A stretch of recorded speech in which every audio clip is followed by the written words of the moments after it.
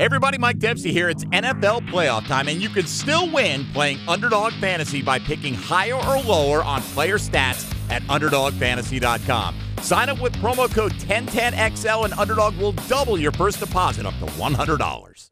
He's Hacker.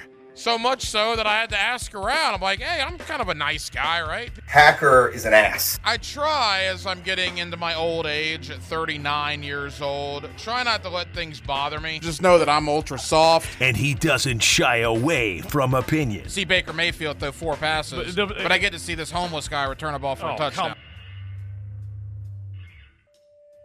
It's Hacker After Dark on 1010XL.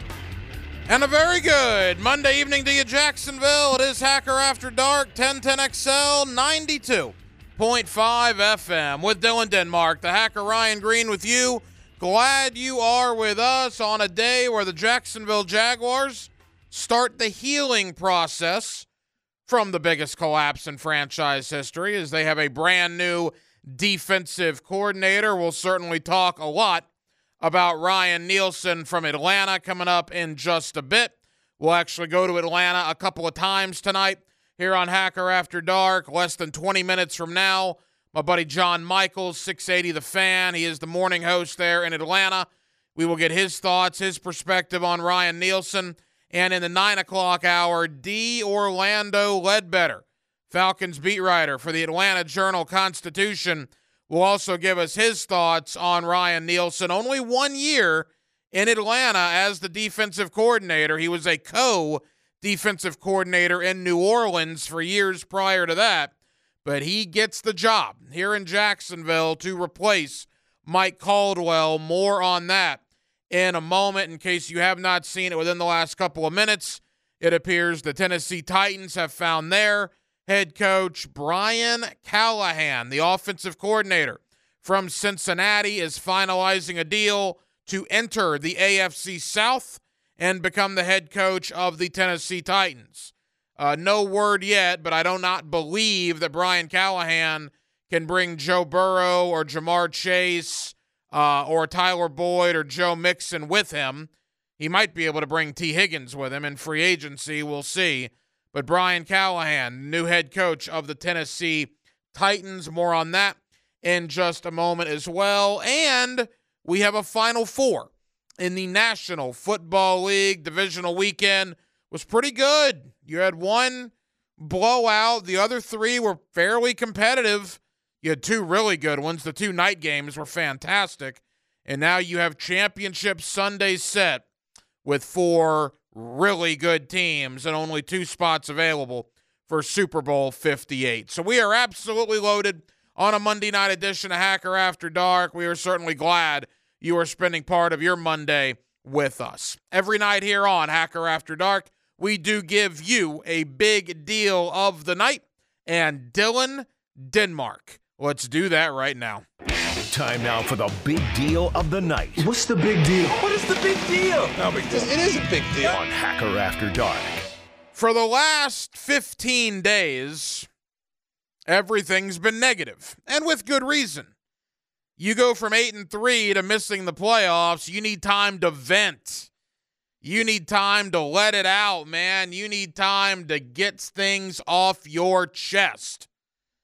And I feel that I've done that. I feel that you've done that. I feel that we have done that over the last 15 days since the Jaguar season came to an end in Nashville, Tennessee. Now we're starting to get to the point of turning the page. And I think the page is starting to be turned today with all eyes on 2024 with the addition of brand new defensive coordinator Ryan Nielsen. Now, look, I'm not going to blow smoke at you. I'm not going to sound smart on Ryan Nielsen. I don't know much about the man. That's why we're going to go to Atlanta a couple of times tonight and talk to people who covered the Falcons so you can get more information instead of me just reading numbers to you. But here's what I do know. Talking to people that cover the Falcons, they like Ryan Nielsen. Hearing from Falcon players this past year, whenever Ryan Nielsen's name came up, they like Ryan Nielsen. He's not a player's coach buddy-buddy. I think I've gotten the pretty good gist of that in watching videos of him and talking to people in Atlanta. But players respect him. He's all about attack, aggression. And I like that.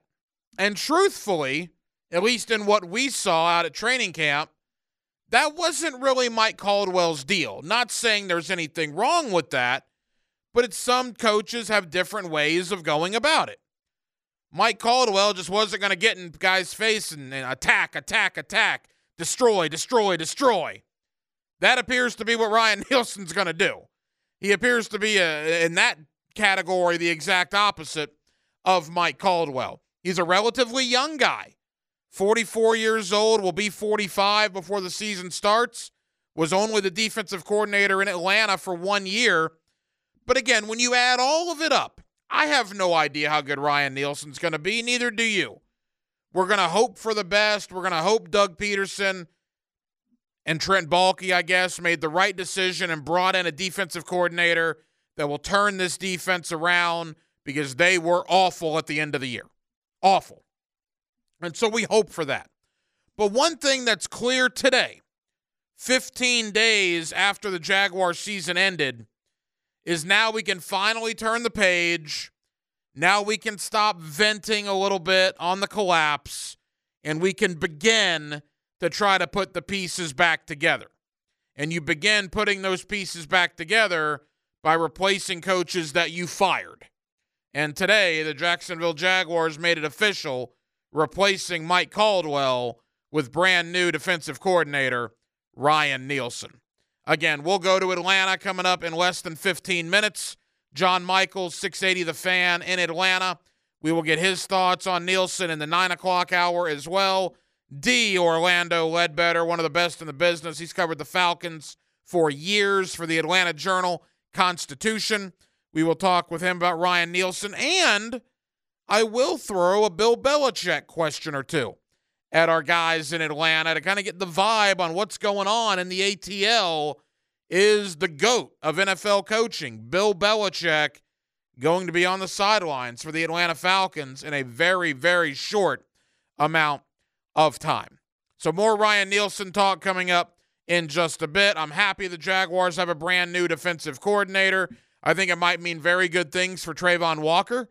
Look, Ryan Nielsen's got a defensive line background. He is a defensive line guy. Last year, Atlanta had more sacks than they've had in a long time. Now, they did not turn the ball over or get turnovers a lot. They, I think, only forced the 4th or 5th fewest turnovers in the league, but they got to the quarterback a whole bunch.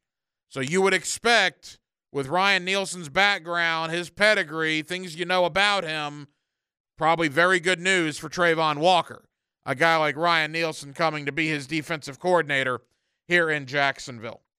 The divisional round of the playoffs I thought was fantastic.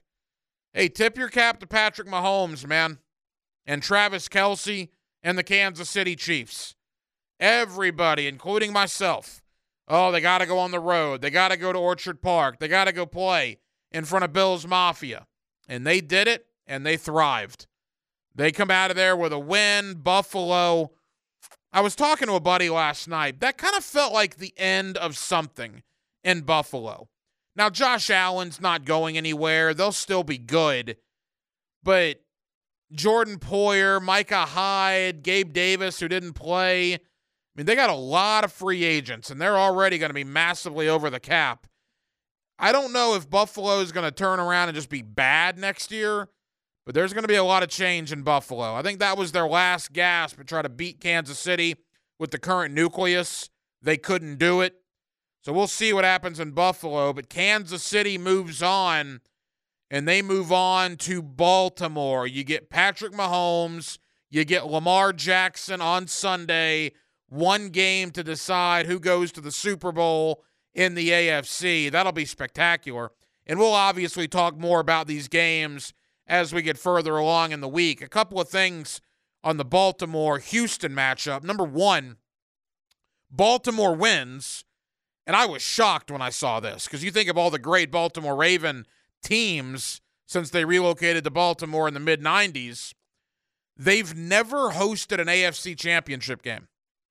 Can you believe that? Ray Lewis and Ed Reed, and you think about how great some of those Baltimore Raven teams were. They've never been at home for an AFC championship game until this Sunday when Patrick Mahomes and the Chiefs roll in. I was stunned when I heard that. Houston gets eliminated. The AFC South champion gets eliminated. Oh, Denmark. I just had people coming after me left and right yesterday on social media. All I said, because I remember last year when the Jaguars lost to Kansas City, and I remember going on social media and see Texan fans and even Texan media, Titan media as well, ripping Jacksonville. And I thought, those guys are a joke. I mean, that's laughable. Jacksonville wins the division. They haven't played in a couple of weeks, and they're going to rip Jacksonville for going toe-to-toe with Kansas City. So all I said was, Jaguar fans, just pump the brakes. Don't give the Texans too much grief. They're division champions. It wasn't their day. Oh, you would have thought I was the most awful thing on planet Earth. And they just went after the Texans and this, that, and the other. And much like I thought, a lot of Texan people today on social media, people that I know, media out there, it was comical for them, for Jaguar fans to be ripping them after yesterday. The Jaguars have been sitting on the couch for 2 weeks while the Texans won a playoff game and had the game at least tied with Baltimore yesterday, on Saturday at halftime. Here's the bottom line. Houston had their locker room clean out today, and I saw a lot of quotes coming out of Houston. Oh, this is just the beginning, and how much better are we going to be from this experience, and we'll be right back here next year. That's the goal. Well, yeah, that is the goal. But take a little bit of advice from us here in Duval County. They were saying the same thing about the Jaguars 365 days ago. It is a year-to-year league, man.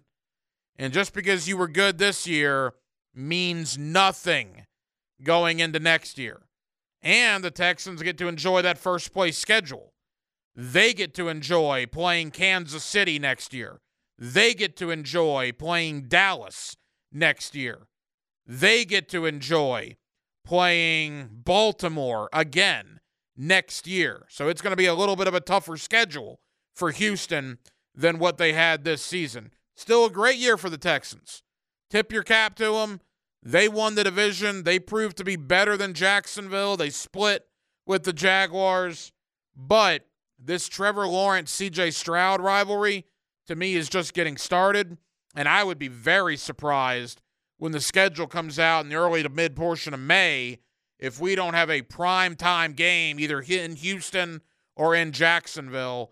To me, Stroud versus Lawrence, Texans, Jaguars, as a prime opportunity for either a Thursday night game or a Monday night game. In the other games, look, we talk about survive and advance, right? How many times around this time of year in the playoffs in January do you hear the term survive and advance? Well, San Francisco lived that on Saturday night. I think Green Bay outplayed them. I think Green Bay probably should have won the game. But in the end, San Francisco survived and they advanced. And in large part due to a missed kick by the Packers and some other issues the Packers had. But give San Francisco credit. In the fourth quarter, when they needed a drive, Brock Purdy put a drive together. McCaffrey scored. Obviously, Jordan Love made just an awful decision there at the end of the game. The 49ers win. Maybe that was their wake-up call, because if San Francisco plays against Detroit the way they played against Green Bay, Detroit will beat them. So we'll see what happens with the 49ers, but give them credit. They survived and they advanced. And then finally, when it comes to the Lions, they are America's darling. How do you not root for the Detroit Lions? Unless you live in San Francisco, unless you have ties to the 49er organization, or unless you just happen to be a San Francisco fan outside the Bay Area, everybody else in America is going to be rooting for the Detroit Lions. It is a great story. Dan Campbell is unbelievably easy to root for. Guys like Amon-Ra St. Brown and the The players they have there are just spectacular. I know I'm going to be rooting passionately for Detroit. I think it would be a great story. But isn't it a little bittersweet? Aren't the Detroit Lions what we thought Jacksonville would be this year? All the expectations coming in after a nice ending to the year last year. And to Detroit's credit, they lived up to the expectations. They maybe have even surpassed the expectations. Detroit did something that Jacksonville could not do. And for that, you tip your cap to them. But it is going to be an awful lot of fun. 3 o'clock on Sunday, the AFC title game. Chiefs at Ravens. 6:30 Sunday night, the NFC title game. Detroit at San Francisco. And we'll obviously talk a lot about those games this week. We'll go to each market, have our guys in those markets join the show to give us a preview of what should set up to be a terrific championship Sunday in the National Football League. Back to the Jaguars. 15 days after the season ended, 14 days after they fired defensive coordinator Mike Caldwell, they have a new defensive coordinator. Ryan Nielsen spent 1 year in Atlanta as the Falcons defensive coordinator. Let's learn about Ryan Nielsen. What's strengths, weaknesses, how this whole thing came about. John Michaels, morning host, 680 The Fan in Atlanta, joins me next. Hacker After Dark on a Monday night in Jacksonville, Florida, and we're glad you're with us. It's 1010XL, and it's 92.5 FM.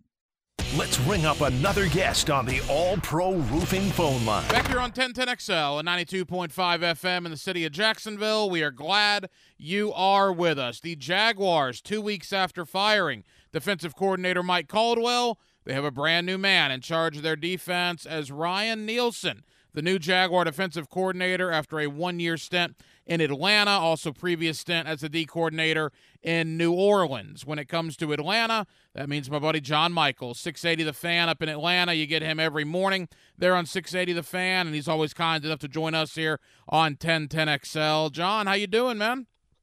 I'm doing great, but it seems like every time we lose a free agent or a coach, they end up in Jacksonville. Always great to talk to you, but I never knew the Atlanta to Jacksonville connection was more than normally Florida, Georgia fans driving down for a football game coming up in October. Yeah, it does seem very strong. I mean, Ryan Nielsen, he was there for a cup of coffee, I guess, right? 1 year in Atlanta as the defensive coordinator. What can you tell Jaguar fans about him? We were excited when we got him, just seeing the Saints a couple of times a year, knowing the brand of football that they played. A lot of in-your-face, a lot of bump-and-run coverage, a lot of testing your cornerbacks and getting to the quarterback, which was something for Falcon fans seemingly for the entire existence of the franchise we were never able to do. Ryan Nielsen did a good job of transforming a terrible defense 2 years ago to one that was really respectable this year, and before injuries really took hold, was one of the top 10 defenses in the NFL. So if you're a Jaguar fan, be excited. Ryan Nielsen's going to bring a brand of defense that, with the talent that you guys have down there, really could mix well and make you a better defensive team than you were a season ago. You know, some guys just look like defensive coordinators, right? Truthfully, I didn't know much about Nielsen until a couple of weeks ago, and in watching videos of him, I hear the attack, aggressive, him yelling at his guys, getting after it with his guys. He just looks like your prototypical defensive coordinator. Yeah, and he absolutely acts like it. You're right. It's in your face. It's going to be bravado. It's going to be, I don't want to say braggadocious, but a guy that demands the best out of everybody. We have a weekly visit with Grady Jarrett, our Pro Bowl defensive tackle. And unfortunately, Grady tore an ACL this year about midway through the season. But every time we talk to him about Ryan Nielsen, he flat out raved about how much he taught him, how much technique he taught him, and just the nature of guys really liking to play in this system for a guy like Ryan Nielsen because they were aggressive. I think one thing defensive players in the NFL and really at any level hate is too much thinking, too much of, okay, where do I go on this coverage? Where do I go on this type of snap? For the most part, everything we talked to Grady about it was get upfield, get to the quarterback, and make plays and be disruptive in the backfield. And you got to love that approach in 2023, 2024 now, when offenses seemingly have every single advantage across the NFL finding ways to be disruptive. And when you talk to a Pro Bowler and he said he loves the defensive coordinator, I'll take it from that guy's mouth maybe more than anybody else around the league. John Michaels, 680 The Fan in Atlanta, talking about Ryan Nielsen, the brand new defensive coordinator for the Jacksonville Jaguars. John, obviously, I've been looking at numbers all day, and when you look at the numbers for the Falcons, what sticks out is a lot of sacks, right? And you go back to his days in New Orleans, a lot of sacks. He is a defensive line guy. I believe he not only was the DC, but also the D-line coach. Is that what we should expect here in Jacksonville, an attacking D-line that will get after the quarterback? Yeah, 100%. And it won't necessarily be just one guy. If you look at the Falcons sack numbers, it was a bunch of different guys in the range of like 4 to 6. So sending pressure from linebackers, sending safety blitzes, sending corner fires, getting production out of guys off the edge that may not have been there a year ago.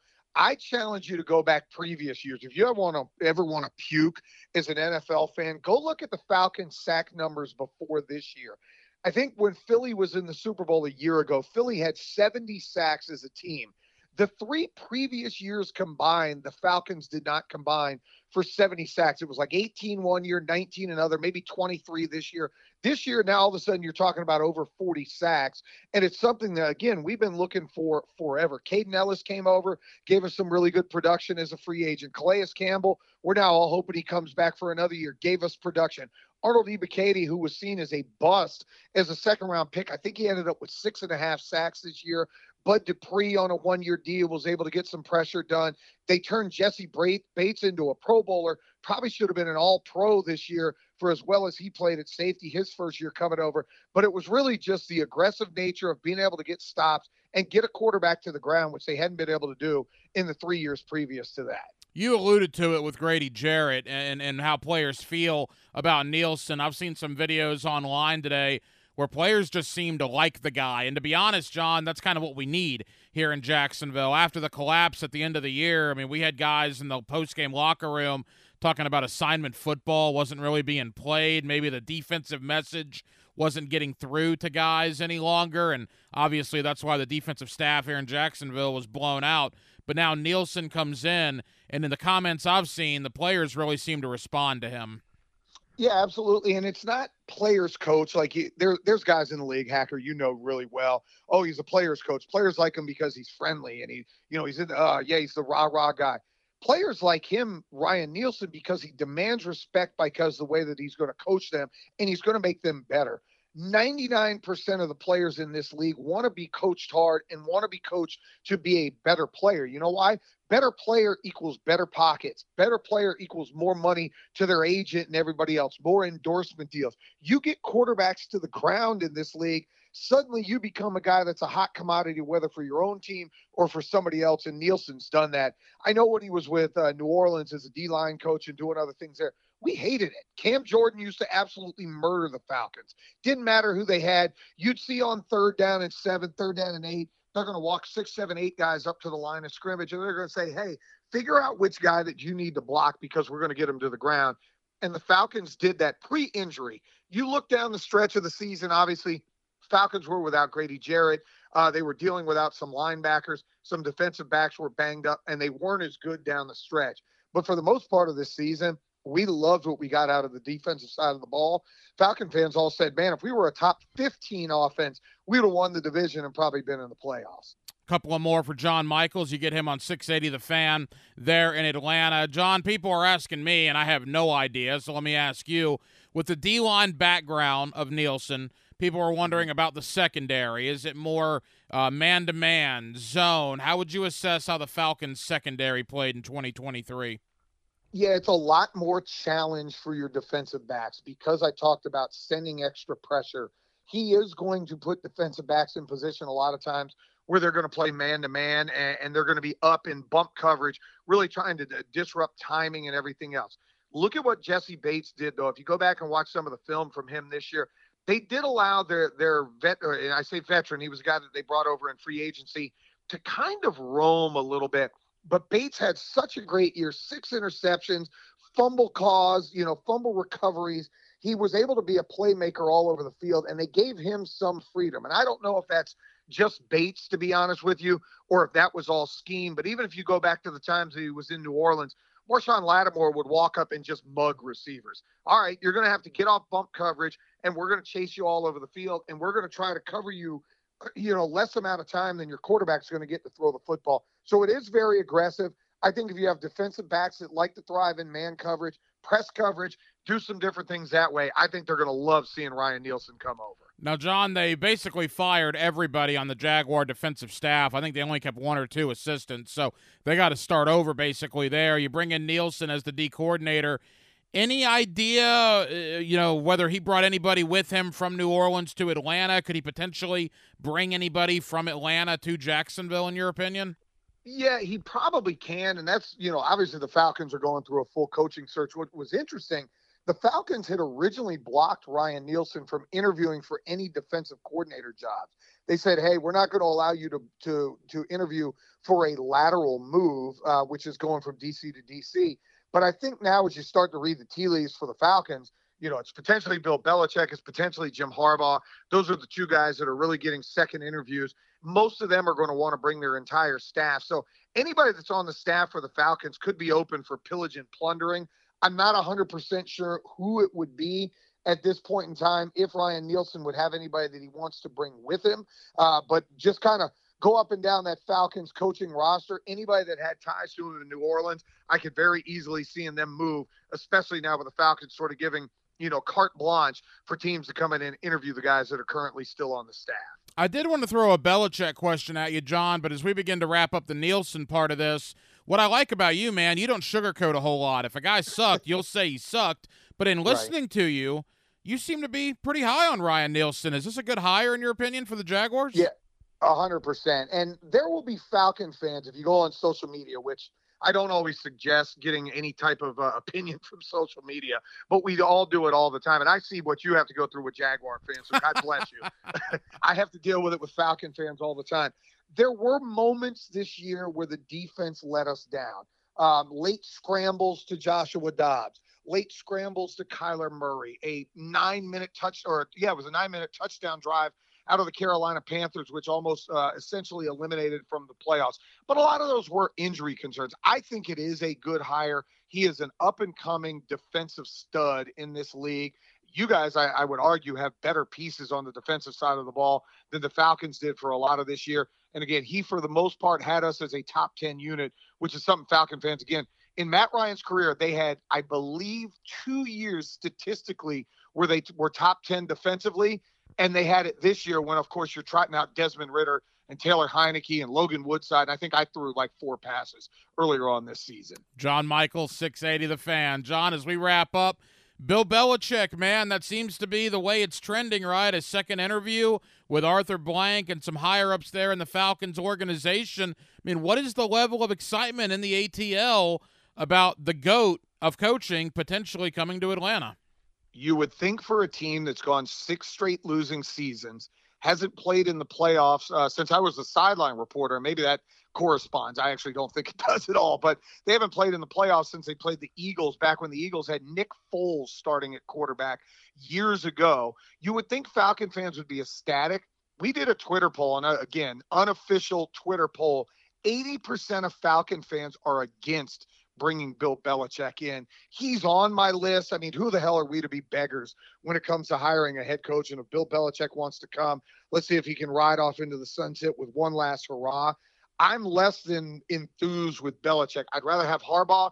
Personally, I'd rather have Mike Vrabel or one of these hotshot assistants, whether it's Ben Johnson or Bobby Slowick or Brian Callahan for the Cincinnati Bengals. Belichick's there. He'd be better than some of the also-rans that have kind of been brought in through the building. But I'm just not in favor of hiring a 71-year-old coach who's bringing his old band, Josh McDaniels and Matt Patricia and guys like that, and not bringing Tom Brady in his 30s or 40s, because that's the biggest problem for the Falcons. I don't want stopgap, and I feel Bill Belichick becomes stopgap. Kirk Cousins becomes stopgap if you kind of put 2 and 2 together, and the Falcons are going to be looking 3 or 4 years from now doing this same song and dance. I want a guy that's going to come here and be 10 years and win some damn games and make it back to the playoffs, because I'm sick of watching in January and the Falcons not being anywhere around. John, final question. It's interesting you say that because the Falcons are doing all sorts of due diligence on these interviews. when it's all said and done, do you believe that it will ultimately be Bill Belichick? Yeah, I do. I thought personally Friday I flew down to Miami for a basketball game. I thought by today we'd be talking about Bill Belichick being the head coach. I do love that they're doing a due diligence and a real search. Harbaugh's got his second interview coming up this week. I think Raheem Morris got a second interview. They've done the coordinator deal, and a lot of them that they're talking to, they're still having to deal with, obviously the playoff ramifications and teams playing in championship games. But I ultimately think Arthur Blank, and again, our owner's in his 80s, he knows, mortality is kind of a thing at this point, and he wants to win just as much as any other owner around the NFL.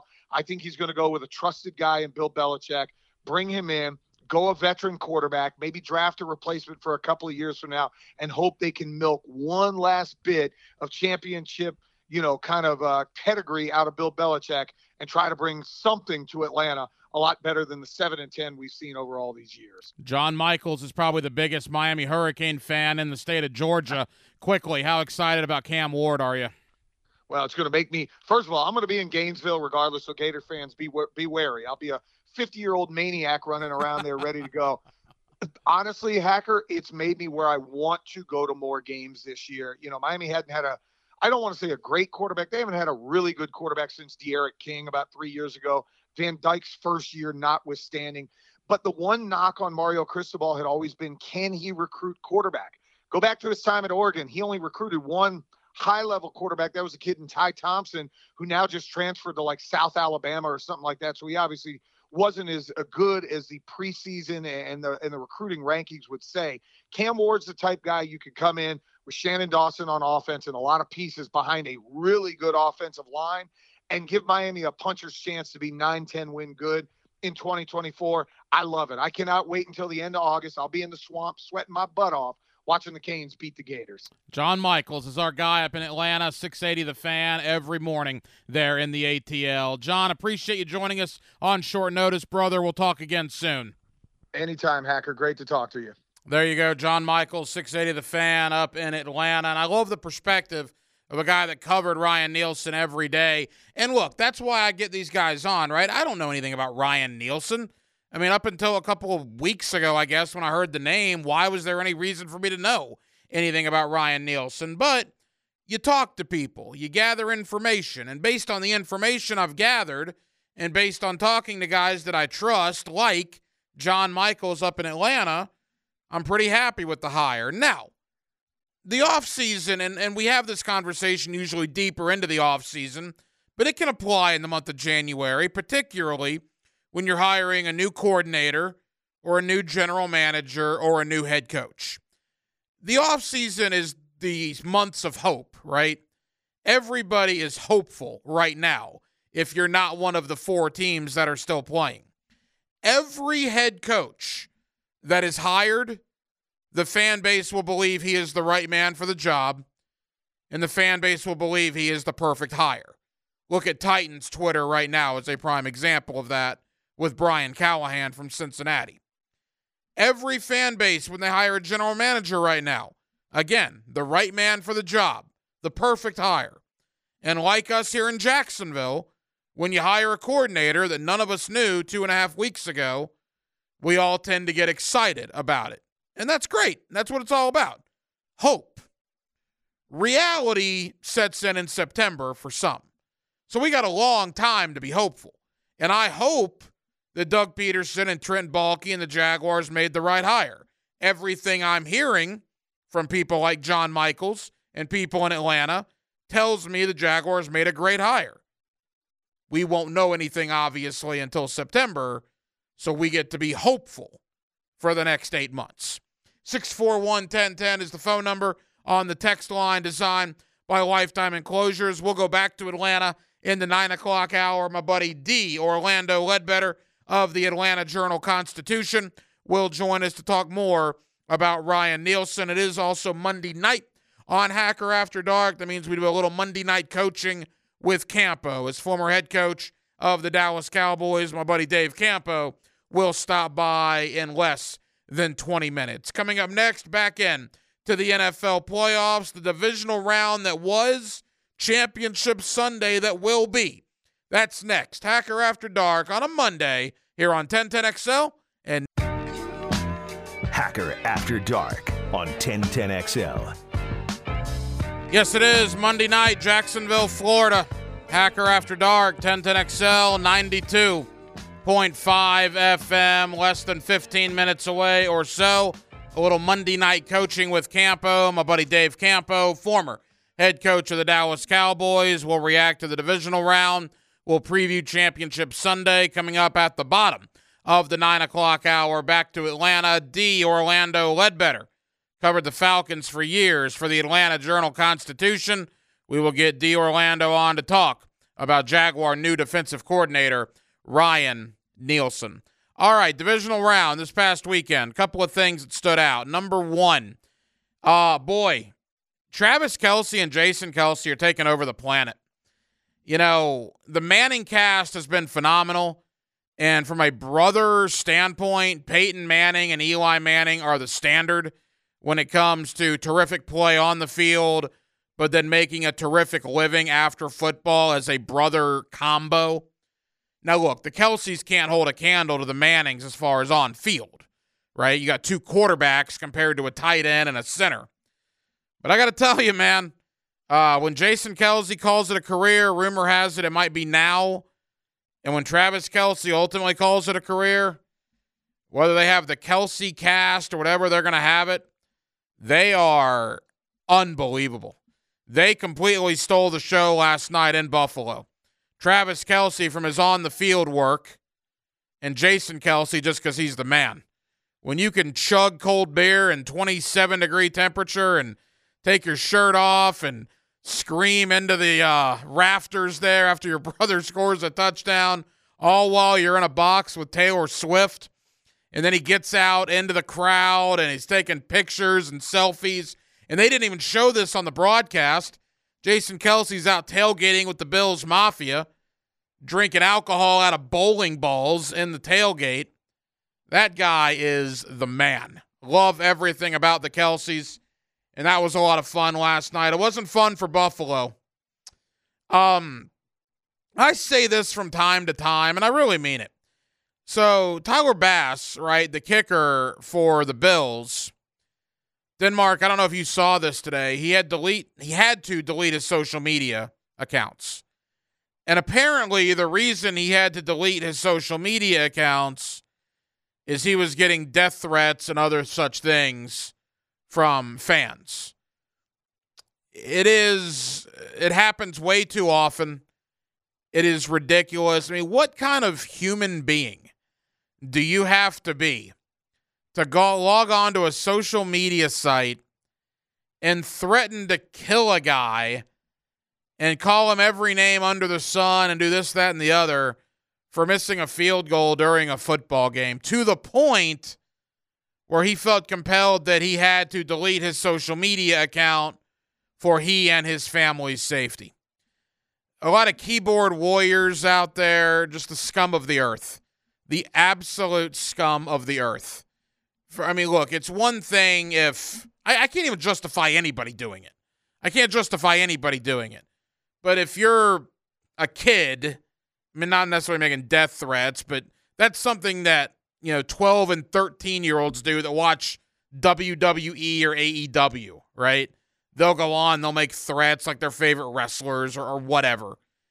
If you are a grown man going on social media, first off, I think it's ridiculous enough that grown men go on there and talk bad about people as is. If you do that, you need to take a long look in the mirror about where you're going in life.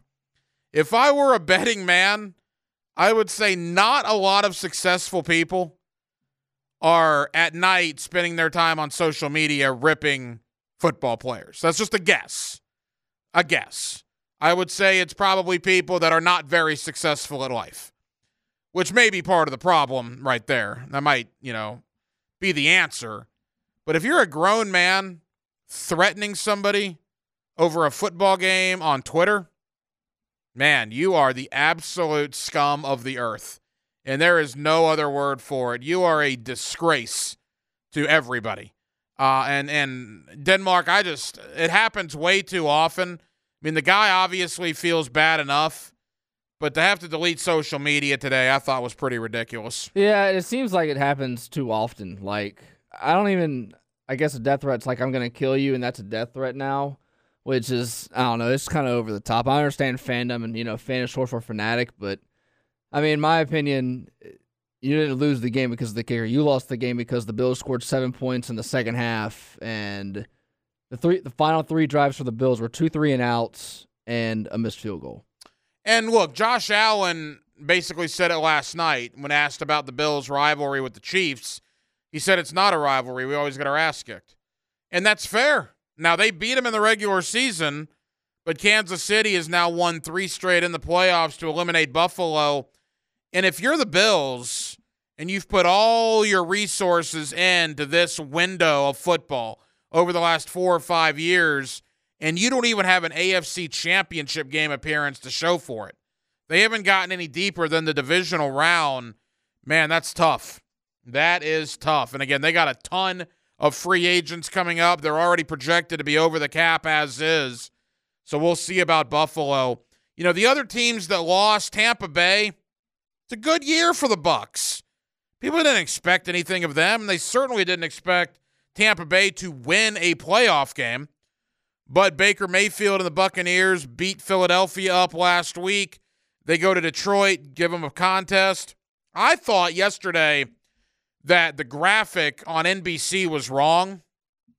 The Lions took a knee way too quick on second down. And then they took a knee way too quick on third down. There were like 30 seconds to go in the game. And I'm staring at the graphic on NBC as the players are coming out to greet each other. And Tampa Bay had a timeout. They're down 8. Detroit takes a knee. Now, they were in field goal range. It would have been about a 50-yard kick. But never in my life have I seen a team just say, yep, we're done. 30 seconds to go. We'll take the timeout to the house. That's our season. I mean, I think the way Todd Bowles justified it today was essentially don't postpone the inevitable. Are you kidding? You've worked since April to be one of the last 8 teams standing. You're down 8, 30 seconds to go. They have to kick a 50-yarder. If they make it, the game's over. But at least make them try it. They didn't even make them try it. If Detroit misses that kick, you all of a sudden have the ball at your own 35-yard line with a chance to complete a pass or two to at least get a Hail Mary into the opposing end zone. I could not believe Tampa Bay just took a timeout with them back to Tampa. That was ridiculous. But aside from that, good year for the Bucs, disappointing ending. Detroit moves on. Green Bay has got to be kicking themselves. They outplayed San Francisco. They outplayed them. If you look at the stat line, if you just watch the game, you would have thought Green Bay was the better team. They just made a couple of mistakes. To San Francisco's credit, they did not play their best game, particularly when they lost Deebo Samuel. But at this time of year, as we talked about when we started the show tonight, it's about survive and advance. And that is what San Francisco did. They survived and they advanced. Jordan Love's going to be a great player. But boy, that was a terrible throw to end the game. Not only did he throw it back across his body, not only did he throw it into triple coverage, he threw it short. Your guy was never going to catch it. There were 3 guys there, and you threw it across your body. That's a negative scenario for a quarterback. He'll learn. Brett Favre did it. I mean, Green Bay, I guess, is used to that. But if you're a Green Bay fan, as much as it sucks for the next couple of days, and it will, the future looks very bright there. And as far as Houston goes, I mean, look, we can't say much to them. They beat us for the division. C.J. Stroud and that team will be the favorites coming into 2024 in the AFC South. If I had to guess, I'd say every publication outside of Jacksonville will pick Houston to win the AFC South. They will be the favorite. The expectation will be for DeMeco Ryans and C.J. Stroud to once again win this division. And it'll be incumbent on Jacksonville to do what Houston did this year and to make that inaccurate. And we'll see. We'll see what the Jaguars do in free agency. Houston has a lot of things to figure out. Remember, Anthony Richardson is going to come back healthy for Indianapolis. We'll see what happens there. And tonight, Tennessee has got their brand new head man as they are set to hire Brian Callahan, the offensive coordinator for the Cincinnati Bengals. And I wanted to talk about that really quick before we get to Dave Campo. We always, like I said, we talk about hope, right? Any coach that is hired right now by a team, any head coach, is the right man for the job. And I'm watching Titans Twitter over the last 30 minutes. Tennessee fans and Tennessee media, you would have thought they have just hired the next Sean McVay. They are going nuts in Nashville right now for Brian Callahan. They think it's the greatest hire on planet Earth. And good for them. They're hopeful. It may very well be. But man, this Callahan hire, Denmark, is getting railed nationally. Pro Football Talk and other outlets are saying, you fired Mike Vrabel for this guy? I mean, he didn't even call plays in Cincy. Right? And he doesn't get to bring Joe Burrow with him, which is another issue. Doesn't get to bring Jamar Chase with him is another issue. But it just goes to show you a local narrative versus a national narrative. Tennessee thinks this is the greatest thing on earth. The national people are laughing at him right now. Someone's going to be right. Someone's going to be wrong. Unfortunately, we have to wait till September to figure it out. But I think what happened with Callahan, Tennessee knew they wanted to hire him. Callahan was supposed to go to 2 additional interviews, including Carolina, tomorrow. And I don't think Tennessee wanted him to leave the building without a contract. So Tennessee made sure they got it done tonight, and he is the brand new coach. So now 3 jobs are filled. New England with Gerard Mayo, Las Vegas with Antonio Pierce, and Tennessee finalizing the deal for Brian Callahan. You still have openings, obviously, with the Chargers, with the Falcons, with the Panthers, with the Commanders. There are still many jobs to be filled. Bill Belichick is the rumor in Atlanta. Jim Harbaugh getting a second interview with L.A. Now the coaching dominoes have started to fall. I would imagine by the end of this week, most of these head coaching spots will be filled. 1 hour down, 1 hour to go. Jacksonville, we're with you till 10 o'clock. We're glad you're with us on a Monday night edition of Hacker After Dark. It is Monday night. That means Monday night coaching with Campo. My guy Dave Campo, former head coach of the Dallas Cowboys. Let's review the divisional round. Let's look ahead to Championship Sunday. Dave Campo with me next on Hacker After Dark. Back here on 1010XL at 92.5 FM in the city of Jacksonville. It is a Monday evening. Back here on 1010XL at 92.5 FM in the city of Jacksonville. It is a Monday evening, and we are glad you are with us. The divisional round of the playoffs is in the books. Championship Sunday is around the corner, and good grief, the games we have on tap with Detroit heading to San Francisco and, of course, Kansas City heading to Baltimore. Let's recap divisional weekend and preview Championship Sunday with my friend Dave Campo, former head coach of the Dallas Cowboys. It's always Monday night coaching with Campo here on Hacker After Dark. Coach, how you doing? I'm doing good. It was a great couple of days. I didn't really move from the TV. Had a chance to see all the ball games, and that was really kind of fun, other than the fact that our Jags are not in there. Yeah, that still is very bitter for a lot of people here. And let's kind of go in order, Coach. Let's go back to Baltimore on Saturday. Boy, 10-10 at halftime, and you're thinking, all right, maybe this Texan team could pull the upset. But good grief, in the second half, it was all Baltimore. They were very, very good. And I think C.J. Stroud, Coach, admittedly, they don't have as much talent as Baltimore, but you could tell the rookie was sort of affected by that Ravens defense there in the second half. Well, the more times you get pushed out of the pocket and pressure on you, that's really the name of the game in the NFL. We know that. We've been talking about it, how we didn't have a good enough pass rush in Jacksonville for a while now. So, there's no question that Stroud is going to be an outstanding quarterback in the league. If you give him time, he can dice you up. And Baltimore, obviously they have a outstanding defense and a pressure defense. And so, that game, it's interesting because when you have two teams that are, in the situation that they're in, where they're playing in the divisional round, it's going to be tight in the first quarter, in first half. You're not going to get teams getting blown out. But then in the second half, the real cream comes to the top. And I think Baltimore certainly did that. You look at Lamar Jackson, there was a lot of pressure on him going into that game, a 1-3 playoff record. Thought he played well. Certainly think he could play a lot better. He's going to need to play better against Kansas City. But what were your thoughts on Lamar Jackson on Saturday? Well, I think Lamar Jackson is who he is. I think he's a excellent quarterback. He can throw the football. He's got a really good arm. But really, when it gets to the point where there have to be plays made, that's who he is. And I think, there are maneuverable quarterbacks, and then there's Lamar Jackson. If he gets on the move, tough tackle. You're going to have a hard time putting him on the ground. And, he's a special cat when that happens. And he's the type of guy that can take over the game with his ability to make plays. And so, he is who he is. They are a run-first football team, including him, and then they've got some playmakers on that ball club. Coach, final thought about this game, the Texans this year. It comes to an end, unfortunate, 34-10. I'm sure they're not happy about it, but an overwhelming success, right? Year one for DeMeco Ryans.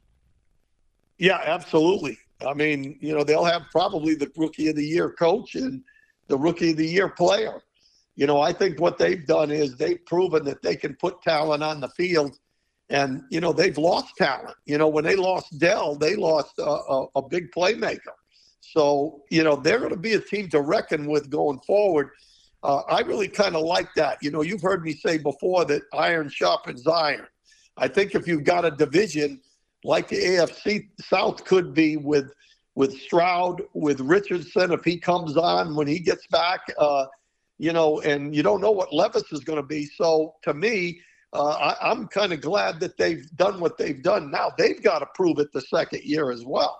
I'd be very surprised, Texans-Jaguars next year, if one of those games was not a primetime game when you have C.J. Stroud going up against Trevor Lawrence. Monday Night Coaching with Campo, my buddy Dave Campo here with us on Hacker After Dark. Coach, to Saturday night, and we always hear the saying, survive and advance. And I think that's never more true with San Francisco. Boy, they survived, Coach. I don't know if they played better than Green Bay, quite frankly, but at the end of the game, they had more points on the scoreboard, and that's all that matters. Yeah, that was a tough ball game. And I think all of these games, again, there's a team like Baltimore that can explode in the second half or whatever, but I think most of the games are pretty close going in. And that was another one. Green Bay, obviously, that quarterback, Love, has proven that he's one of those guys that would be in the conversation for not rookie of the year, but his really first starting year would parallel with Stroud, in my opinion. In fact, when you look at the two of them, they look a lot alike as far as their ability to extend plays and do those kind of things. And they gave San Francisco all they could handle. And, of course, them losing Debo, that was a big factor. People say that everybody has injuries and everybody has to adjust and all these things. But there are some guys that are integral in the game plan going into a ball game that when they go out, that's a big, big difference. Now, over time, you might be able to replace somebody that's out for the year or whatever. But when you lose one in a big game like that one and you lose Deebo Samuel, who I'm sure was a big factor going in, that is a factor. Jordan Love will want that last throw back. Obviously, it was not a good ending to the year, but that doesn't take away from what he became down the stretch. And, Coach, you competed against Brett Favre. You competed against Aaron Rodgers. I'm not certainly putting Love in that category yet, but, man, he's got all the makings to keep that quarterback just unbelievable play there in Green Bay going, doesn't he?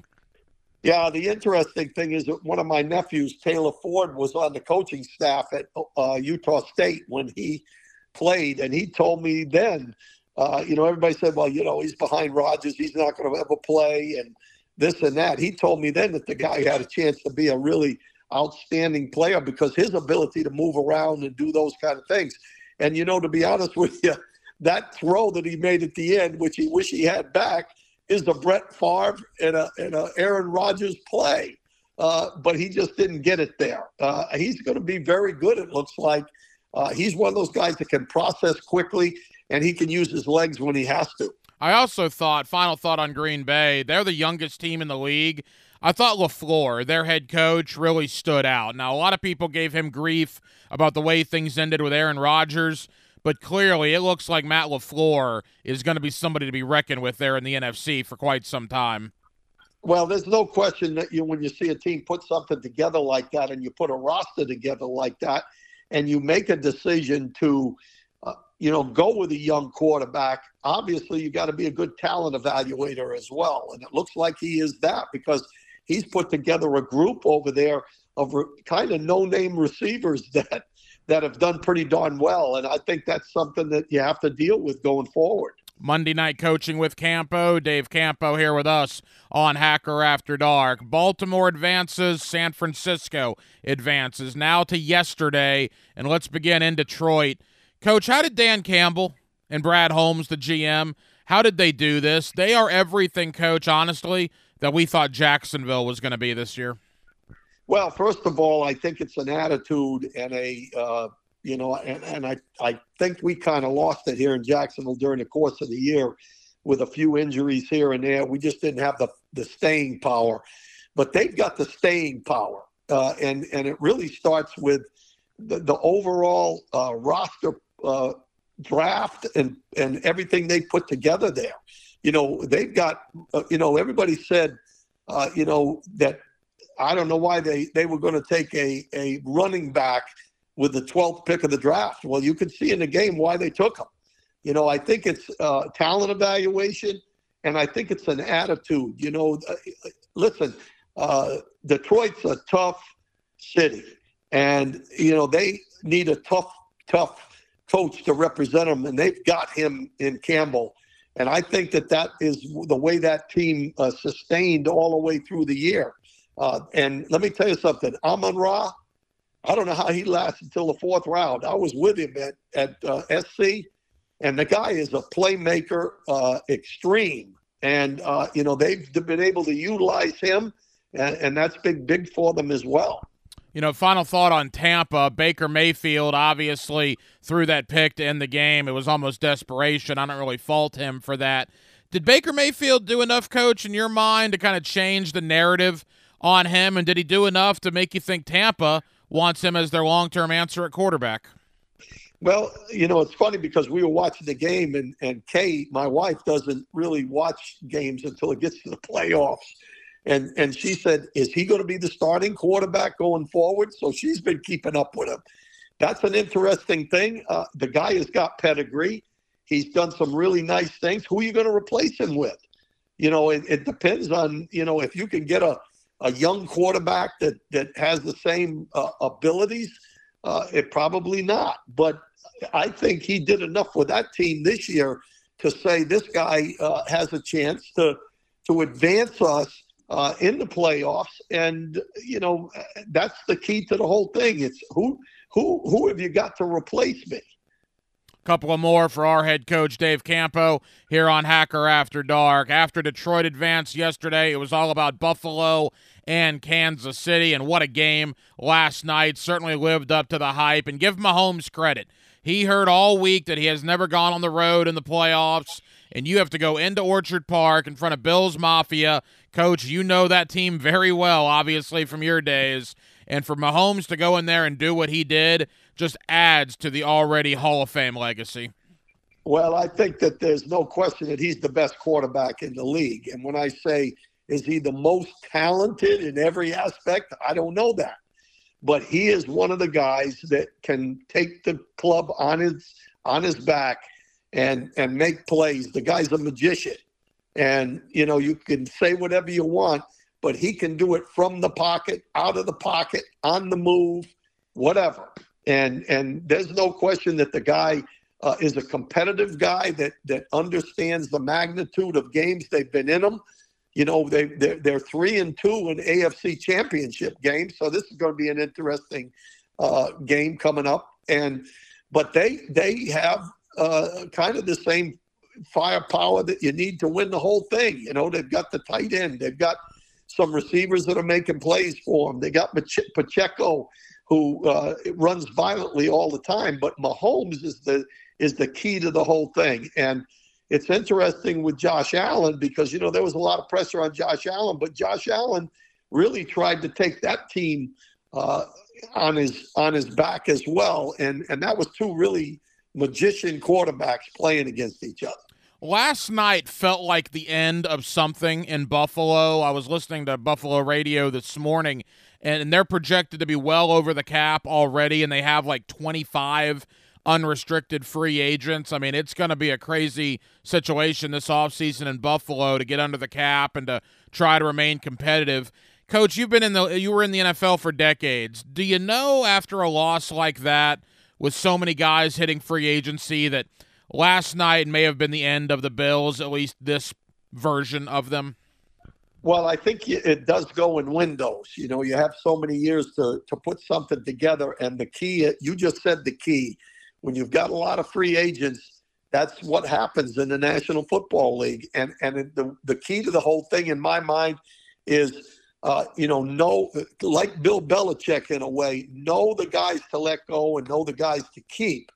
And then it's talent evaluation because you got to retool your football team. And it's very difficult in the NFL. It's not like college where you can bring in, 25 guys or whatever and hit on 10 of them.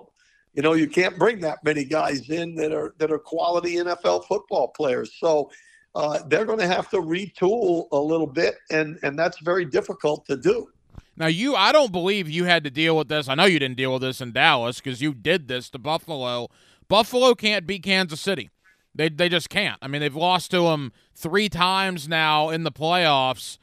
Boy, that's a bitter pill to swallow. I mean, when a team has your number like that, is it all about trying to figure out how to beat that team? Is that your sole motivation in the offseason? Well, I think that's a big part of it. You got to beat the guys that are going to be there at the end. And there aren't a lot of teams that you can just say at the beginning of the year they're going to be there. But there are some teams that they're going to be there. And Kansas City is one of them for Buffalo.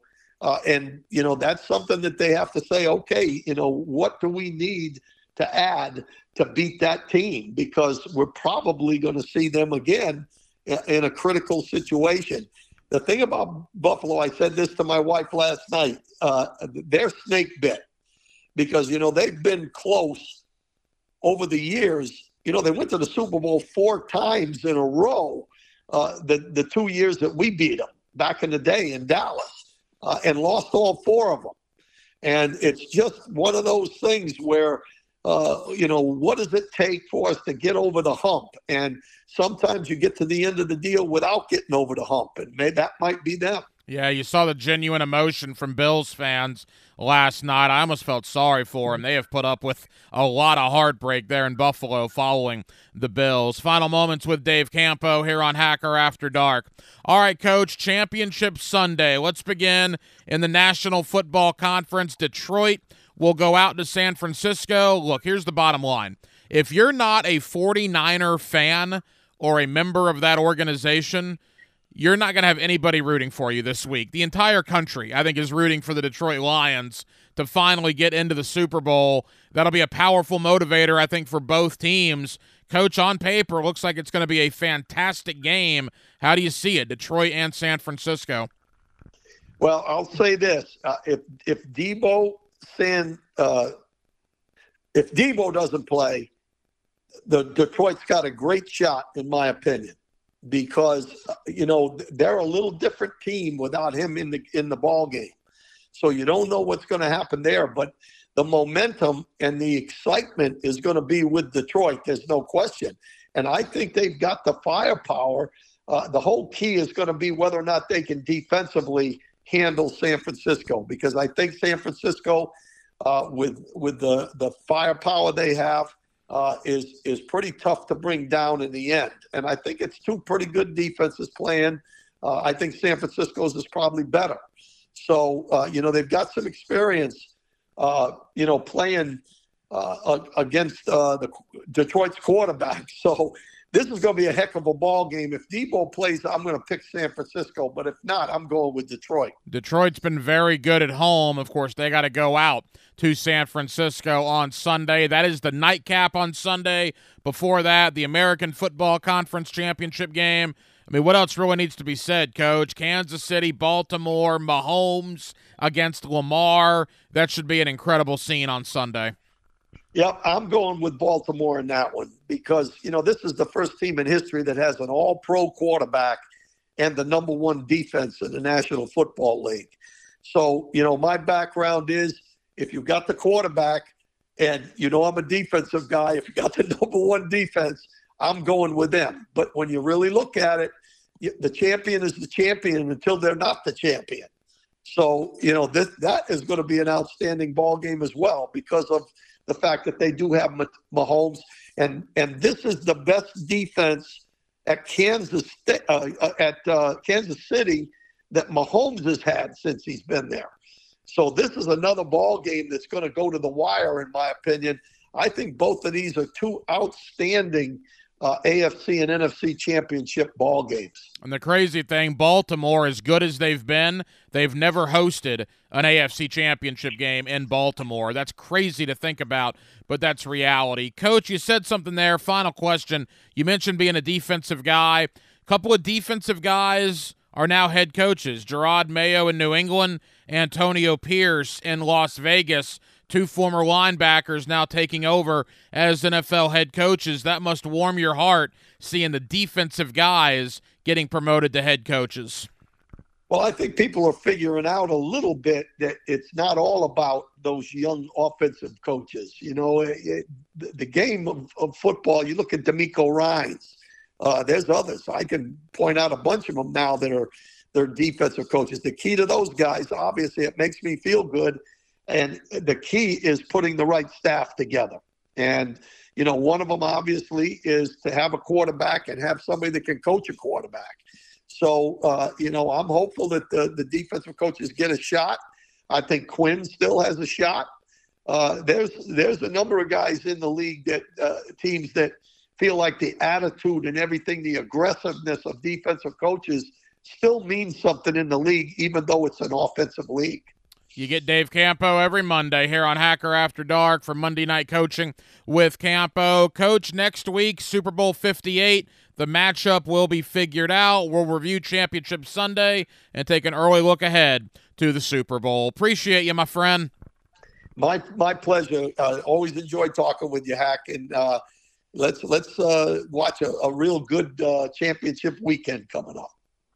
Back here on 1010XL and 92.5 FM in the city of Jacksonville, we are glad you are with us. It has been 2 weeks since the Jaguars relieved defensive coordinator Mike Caldwell of his duties, and they have a brand new defensive coordinator hired. Ryan Nielsen of the Atlanta Falcons spent last year in Atlanta as the DC. He now will come to Jacksonville to try to rebuild what was a defense that faltered very much down the stretch here in the 2023 season. With that, let me head up to Atlanta. One of our guys up there, of course, is D. Orlando Ledbetter of the Atlanta Journal-Constitution. He's always kind enough to join us here on 1010XL in Jacksonville. D. Orlando, how are you, man? Hey, I'm doing great, Ryan. Thanks for having me on the show. Hey, buddy, we always appreciate it, and thank you for joining us on short notice. All right, Ryan Nielsen, he wasn't in Atlanta very long, I believe only 1 year as the defensive coordinator. Tell Jaguar fans about him a little bit. Yeah, he came from the Saints and was brought in to put together, a unit here that they had spent a lot of money on in free agency, and they improved dramatically on his watch in the 1 year, doubling their sack total from 21 to 42, finishing in the top 10 against the pass, and right outside the top 10 in yards allowed at 11. So those were good enough numbers to, maybe make it to the playoffs if you got a little bit on the other side. But, yeah, great 1 year tenure here in Atlanta for Ryan Nielsen. Now, I know you were familiar with him in the NFC South, right? He came from New Orleans, I believe. So what you saw from him in New Orleans, what he brought to Atlanta, did he change at all over his coaching career at all to this point? Yeah, down in New Orleans, they were base 4-3. Cam Jordan was the stud in down there for years. They led the league in sacks from his period of 2017 to 222 with 282 sacks. But they played a more traditional 4-3, evolved into kind of a hybrid 3-4 here, 3-4-4-3 mix where they could slide it in and out. He's going to try to, bring his linebackers to, he's going to get some pressure however he can get it. If he can get it with the front four, fine. If he can't, he'll bring it from everywhere. The slot corner, the safety, both linebackers. He's going to he's not going to let the quarterback sit back there and get comfortable, especially on third downs. The Orlando Ledbetter of the Atlanta Journal-Constitution here with us on 1010XL. The Jaguars hire Ryan Nielsen as their new defensive coordinator. Nielsen spent last year with the Atlanta Falcons. The Orlando, from what you're saying, it sounds like Nielsen would be considered an aggressive defensive coordinator.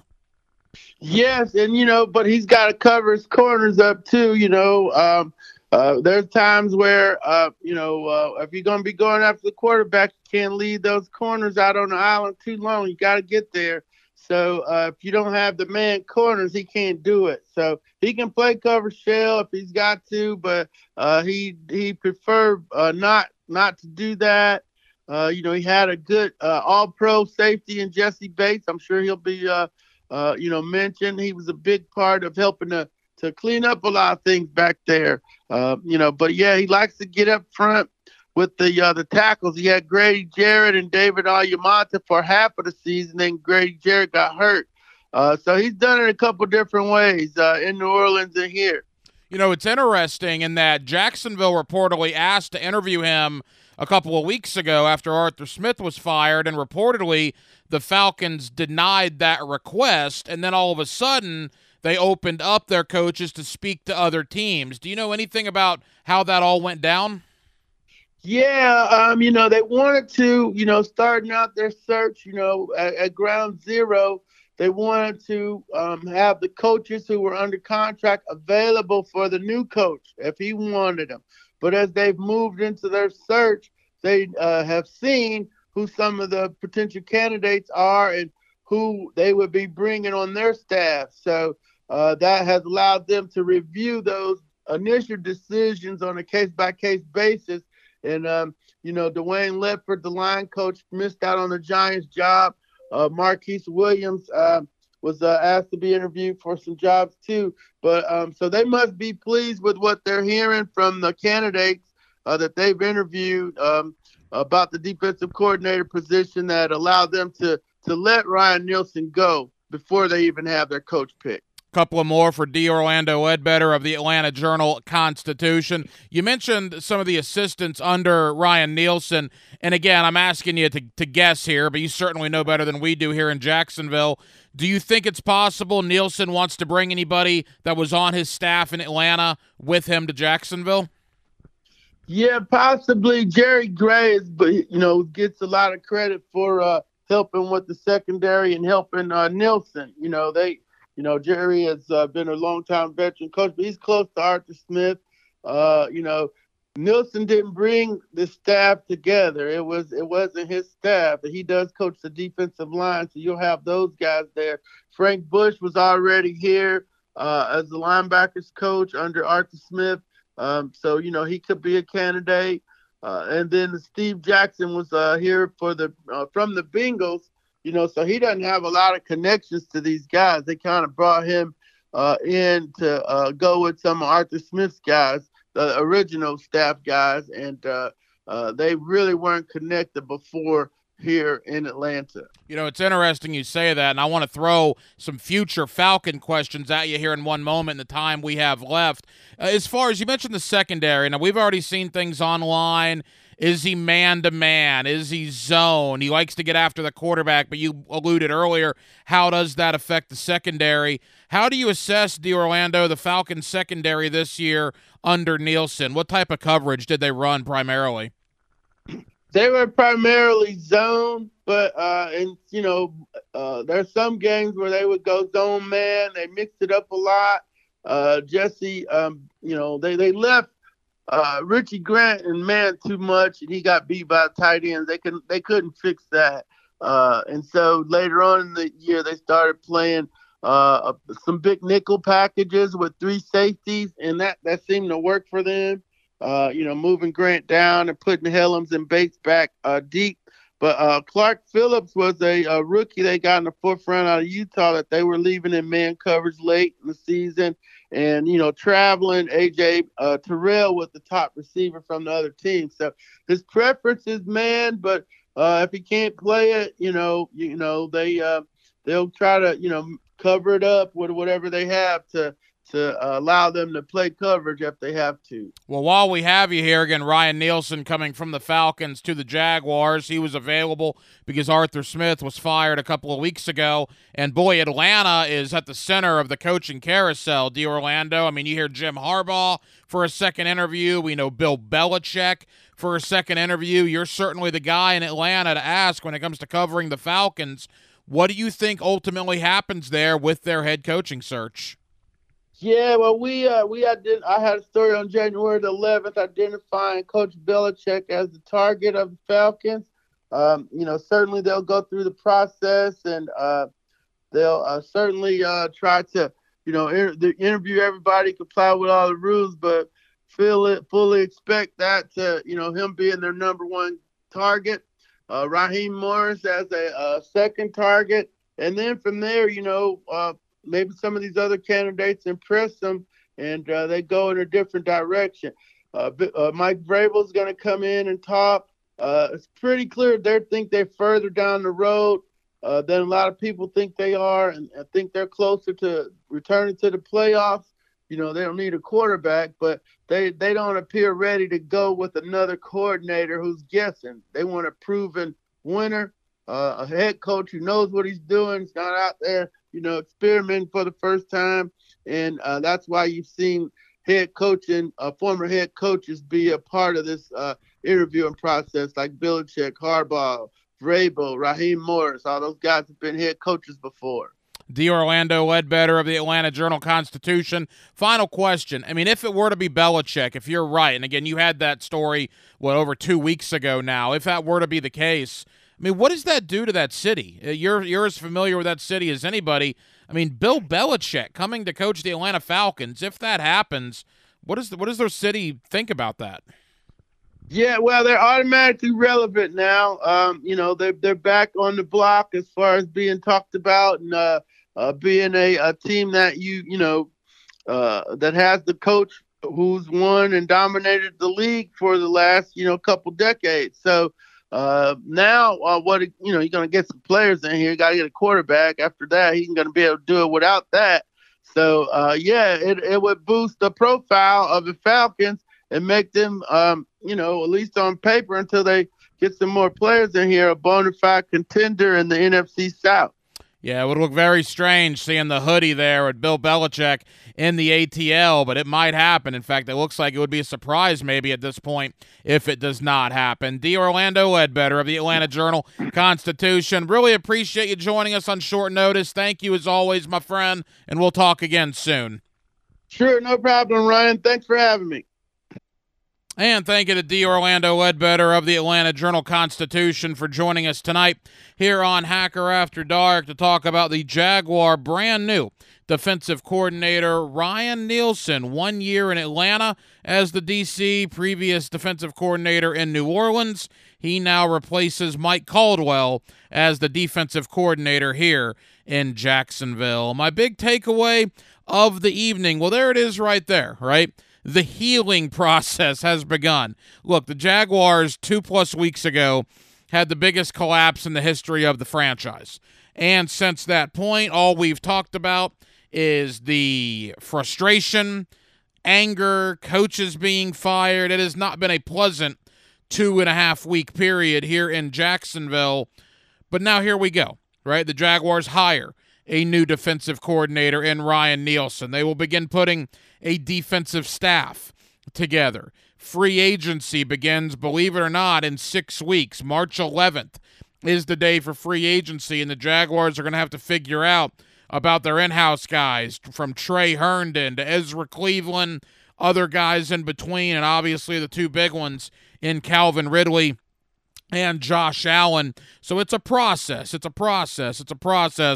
that process began, the 2024 offseason really began with the hiring of brand new defensive coordinator Ryan Nielsen, again, who was up in Atlanta last year with the Falcons. My other big takeaway was the divisional round of the playoffs. You had some great games: Baltimore over Houston, Kansas City over Buffalo, and now you get the Ravens and the Chiefs. Patrick Mahomes versus Lamar Jackson for the right to go to the Super Bowl. How good is that going to be on Sunday afternoon? You also have America's darling, right? The Detroit Lions in their first NFC Championship game in 3+ decades, as they will head out to San Francisco to take on the 49ers. Look, San Francisco, it was survive and advance, man. That's what it was, and that's what they did. You know, we say that every time around this year, survive and advance.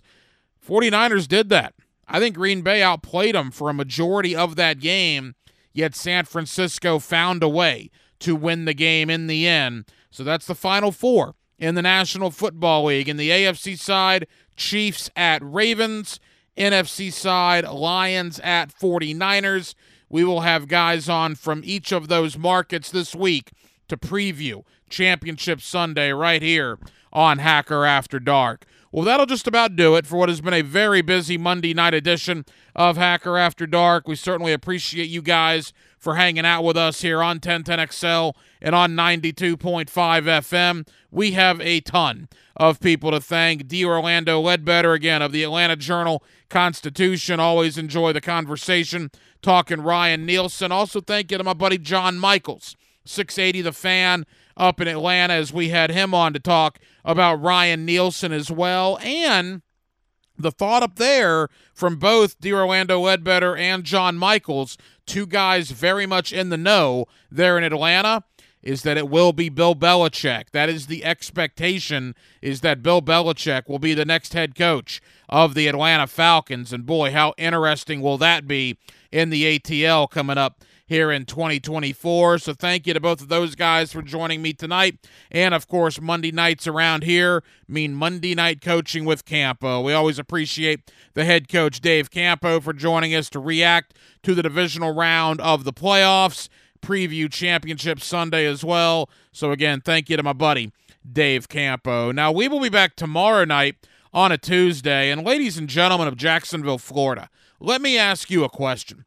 Where else would you rather be? I mean, where else would you rather be on a Tuesday night from 10 o'clock to midnight than right here with Dylan Denmark and yours truly on our late night show on Hacker After Dark? And we do certainly hope that you join us then. Dylan Denmark was your producer tonight.